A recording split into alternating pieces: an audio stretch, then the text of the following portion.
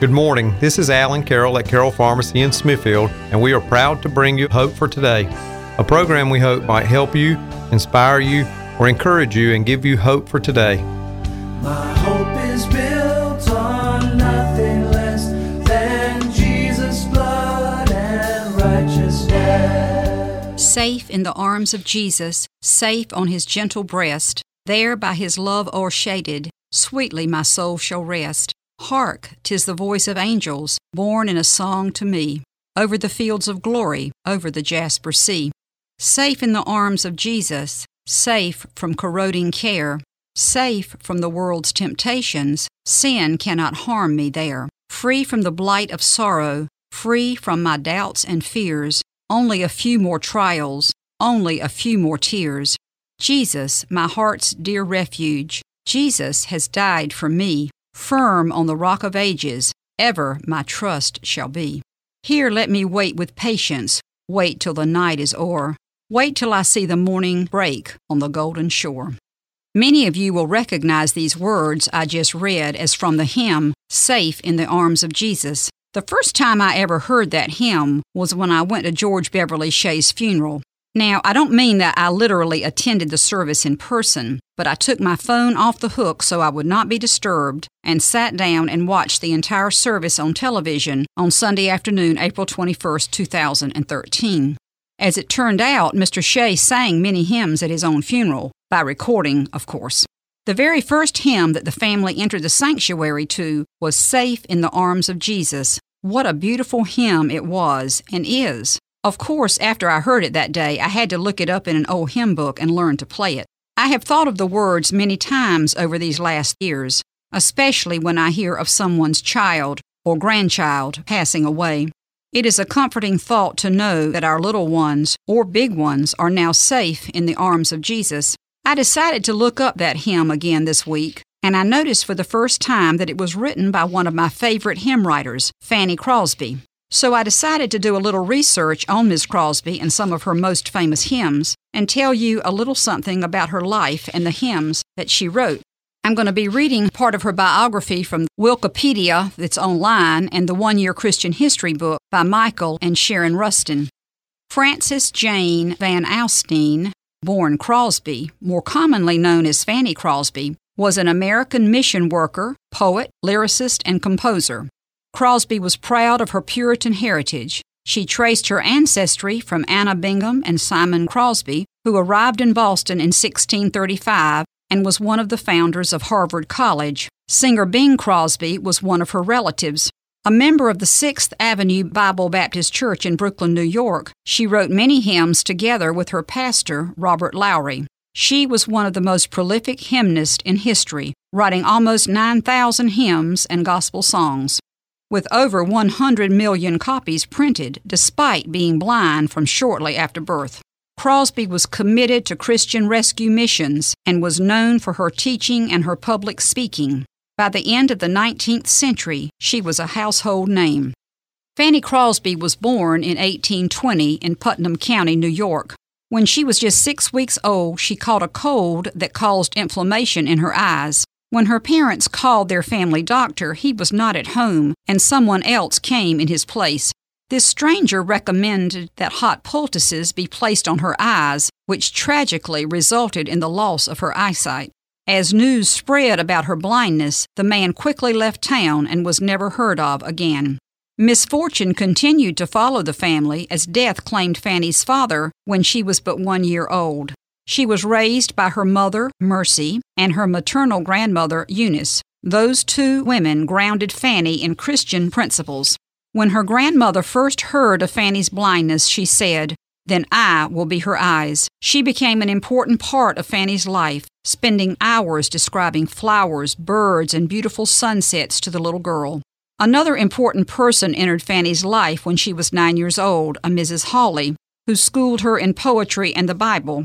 Ms. Hawley was helping Fanny memorize the entire Bible. Every week the child was given a certain number of chapters to learn, and Mrs. Hawley drilled them during the review sessions they held together. Fanny learned by heart all of Genesis, Exodus, Leviticus, Numbers, Deuteronomy, plus the 4 Gospels, most of the Psalms, all of the Proverbs, and many portions of the rest of the Bible. When Fanny was 15, she entered the Institution for the Blind in New York City. She studied there for 7 years and then returned to teach at the school for 11 years. While a student there, she developed her talent for writing verse. She was never proficient in Braille, but rather depended upon her phenomenal memory. She composed and edited poems in her head. In the fall of 1850, revival meetings were being held at the 30th Street Methodist Church in New York City. Fanny and some of her friends went every night. Twice she went forward at the altar call, but could not find the peace and joy she craved. On November 20th, 1850, Fanny went forward for a 3rd time, all by herself. The congregation was singing the old Isaac Watts hymn, "Alas, and did my Savior bleed." When they reached the last line of the last verse, "Here, Lord, I give myself away," Fanny was filled with joy and shouted hallelujah. She had given herself to her Savior. She fell in love with Alexander Van Alstyne, a blind musician she met at the School for the Blind. They married when she was 38 and had 1 child who died in infancy. Fanny kept her maiden name, which was unusual for the times, and was referred to as Mrs. Crosby for the rest of her life. Fanny did not start writing hymns until 11 years after her conversion, but then became one of the most prolific hymn writers in history. I did the math on that, so she was about 41 years old when she started writing hymns. She wrote nearly 9,000 hymns before her death in 1915. Her well-known hymns include "Blessed Assurance," "Rescue the Perishing," "Jesus, Keep Me Near the Cross," "Pass Me Not," Praise Him, "Saved by Grace," and "To God Be the Glory." Approximately 60 of her hymns are still in common use. In addition to her hymn writing, Fanny Crosby was a popular speaker and traveled throughout the world. She went to the White House as guest of Presidents John Quincy Adams, John Tyler, Andrew Johnson, and Grover Cleveland. Her friends included many famous people, such as Horace Greeley, Henry Clay, and Jenny Lind. In spite of her fame, Fanny never missed an opportunity to present the gospel message to anyone who would listen. Crosby set a goal of winning 1 million people to Christ through her hymns, and whenever she wrote a hymn, she prayed it would bring women and men to Christ, and she kept careful records of those reported to have been saved through her hymns. Fanny Crosby never wanted sympathy because of her blindness. When a minister once expressed regret that God had not given her the gift of sight, her reply was, "It seemed intended by the blessed providence of God that I should be blind all my life, and I thank Him for the dispensation. If perfect earthly sight were offered me tomorrow, I would not accept it. I might not have sung hymns to the praise of God if I had been distracted by the beautiful and interesting things around me." She also once said, "When I get to heaven, the first face that shall ever gladden my sight will be that of my Savior." When asked about her blindness, Crosby was reported as saying that, had it not been for her affliction, she might not have so good an education or have so great an influence, and certainly not so fine a memory. In the reflections part at the end of Fanny Crosby's story, the question is there something about your appearance or your abilities that you would like to change? Fanny Crosby accepted herself just as she was, and God was able to use her mightily. What we see as limitations in our lives aren't limitations to God. The verses cited there are from John chapter 9, verses 1 through 3. As Jesus was walking along, he saw a man who had been blind from birth. "Teacher," his disciples asked him, "why was this man born blind?" Jesus answered, "He was born blind so the power of God could be seen in him." And certainly the power of God was seen through the hymn writing of Fanny Crosby. I will now read you some of the background of Fanny Crosby's most well-known hymns from books that Robert Morgan has written about famous hymns and the stories behind them. And the names of his books are Then Sings My Soul. The first one, on March the 5th, 1858, Fanny Crosby quietly married Alexander Van Alstyne. A year later, the couple suffered a tragedy that shook the deepest regions of Fanny's heart. She gave birth to a child. No one knows if it was a boy or a girl. In later years, she never spoke about it except to say in her oral biography, "God gave us a tender babe, and soon the angels came down and took our infant up to God and His throne." And I read in some of the other things that I was reading in the last few days that they think that the child probably had sudden infant death syndrome or perhaps typhoid fever. One of Fanny's relatives, Florence Payne, lived with the poet for 6 years and could never get Fanny to talk about this. Child's death seemed to have devastated her, and she privately bore the sadness all her life. Years later, on April 30th, 1868, musician Howard Doane knocked on the door of Fanny's apartment in Manhattan. "I have exactly 40 minutes," he said, "before I must meet a train for Cincinnati. I have a tune for you. See if it says anything to you. Perhaps you can commit it to memory and then compose a poem to match it." He then hummed the tune. Fanny clapped her hands and said, "Why, that says, 'Safe in the arms of Jesus.'" She retreated to the other room of her tiny apartment, knelt on the floor, and asked God to give her the words quickly. Within half an hour, she had composed the poem in her mind and dictated to Doane, who dashed off to catch his train. During her lifetime, "Safe in the Arms of Jesus" was among the most widely sung of Fanny's hymns, and she considered it in a class by itself. She claimed it was written for the bereaved, especially for mothers who had lost children. Often, when comforting a grief-stricken mother, she would say, "Remember, my dear, your darling cherub is safe in the arms of Jesus." Reverend John Hall of New York's Fifth Avenue Presbyterian Church told Fanny that her hymn had given more peace and satisfaction to mothers who have lost their children than any other hymn I have ever known. It isn't hard to understand why.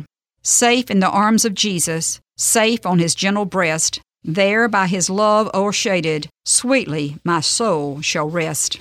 While visiting this friend, Howard Doane, in Cincinnati, Fanny Crosby was asked to speak to a group of blue-collar workers. Near the end of her address, she had an overwhelming sense that some mother's boy before her must be rescued that night or not at all. She mentioned this to the crowd, pleading, "If there is a dear boy here tonight who has perchance wandered away from his mother's home and his mother's teaching, would he please come to me at the close of the service?" Afterward, a young man of about 18 approached her. "Did you mean me?" he asked.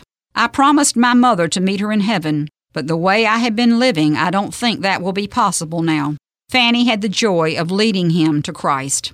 Returning to her room that night, all she could think about was the theme, "Rescue the Perishing," and when she retired that night, she had written the complete hymn. The next day, Howard Doane wrote the music, and it was published the following year in his hymn book, Songs of Devotion.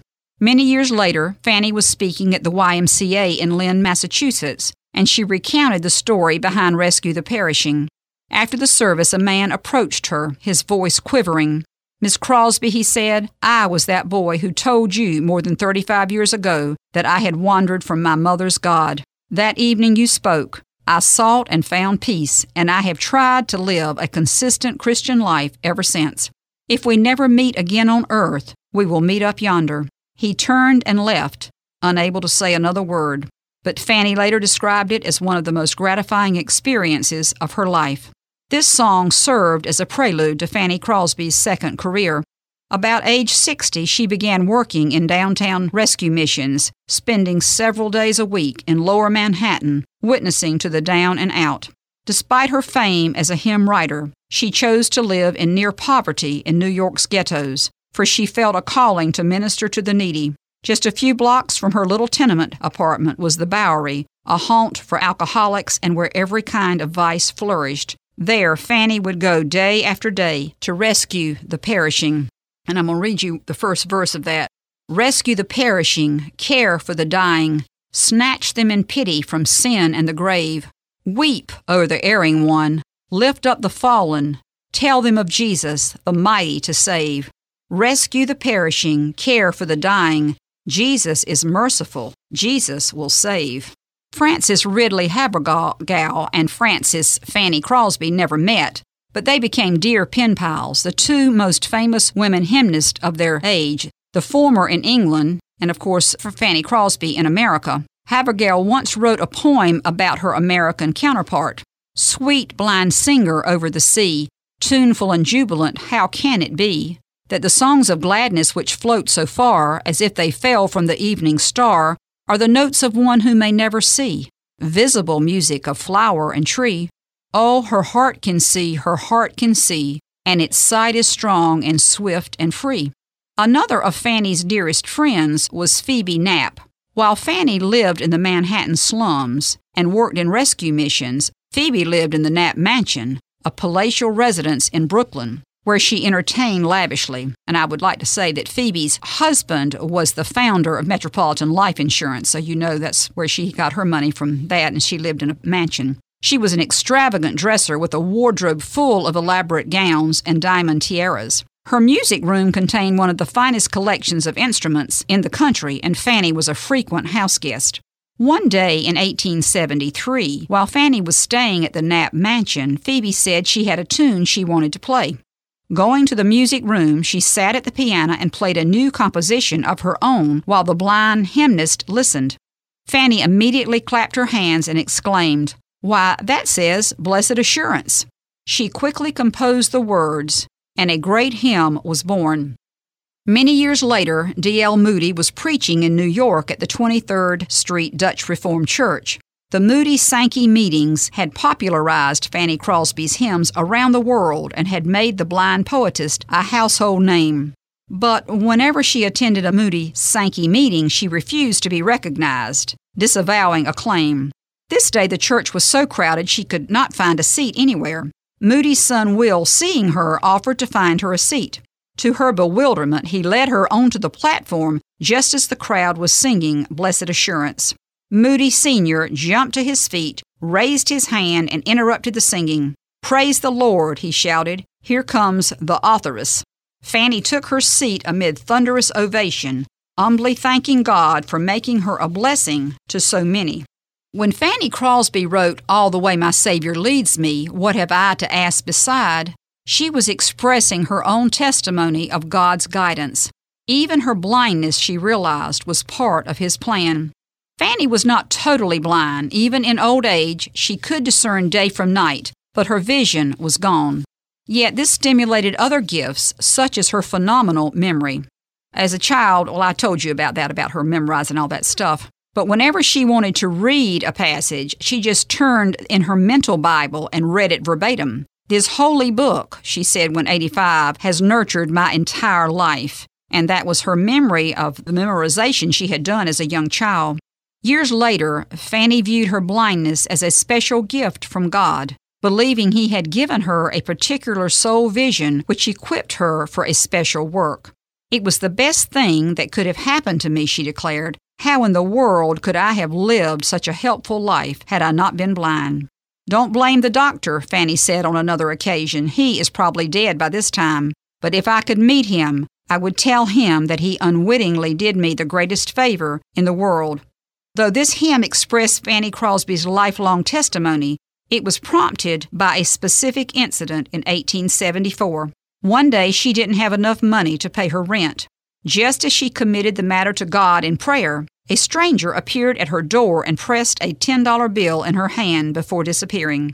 It was the very amount needed. That night, she wrote the words to "All the Way My Savior Leads Me," and I'll read you the first verse. "All the way my Savior leads me, what have I to ask beside? Can I doubt His tender mercy, who through life has been my guide? Heavenly peace, divinest comfort, here by faith in Him to dwell, for I know, whate'er befall me, Jesus doeth all things well." Then I'm going to another book that has more hymns. I'm just not going to have time for all these wonderful hymns that she wrote. You know, I told you about her friend, Howard Doane, that wrote music. He was a businessman, and when he was about 30 years old, he suffered a heart attack and almost died. As he recovered, he felt that his illness had not been caused by long hours or hard work. He determined that God was chastening him for not devoting more time to gospel music.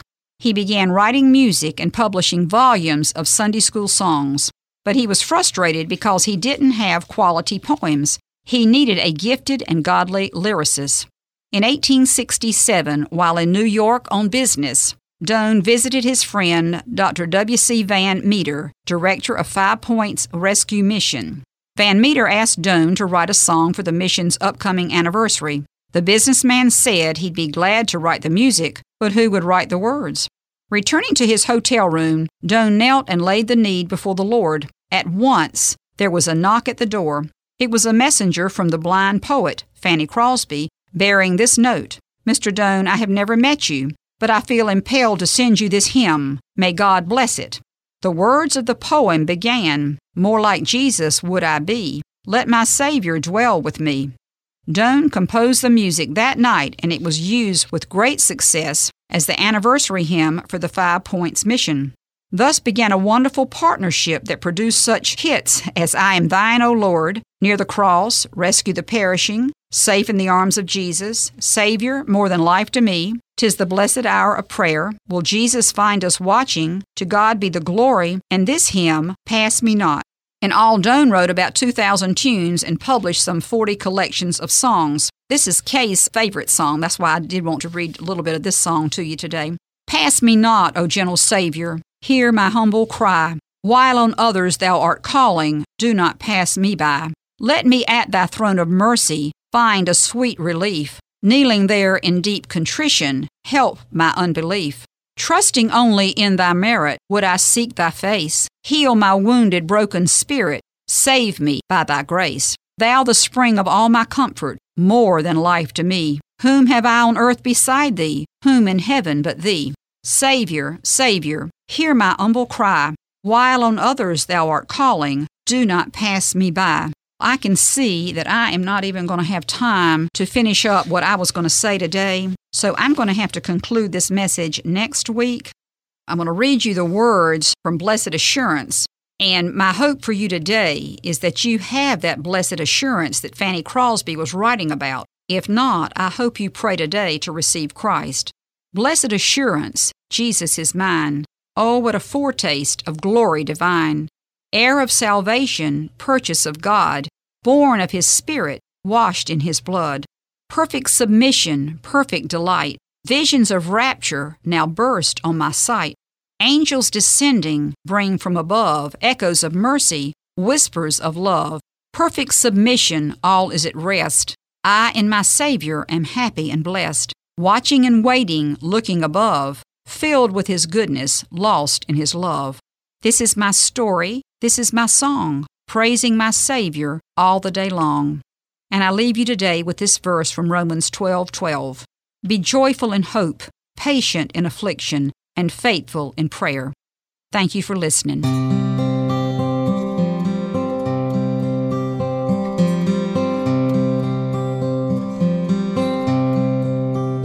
Blessed assurance, Jesus is mine.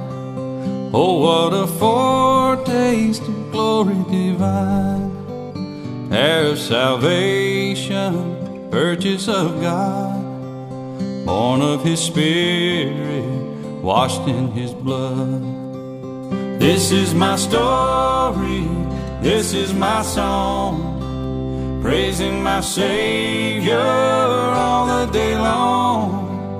This is my story, this is my song, praising my Savior all the day long. Perfect submission, perfect delight. Visions of rapture now burst on my sight. Angels descending, bring from above echoes of mercy, whispers of love. This is my story, this is my song, praising my Savior all the day long. This is my story, this is my song, praising my Savior all the day long. Praising my Savior all the day long.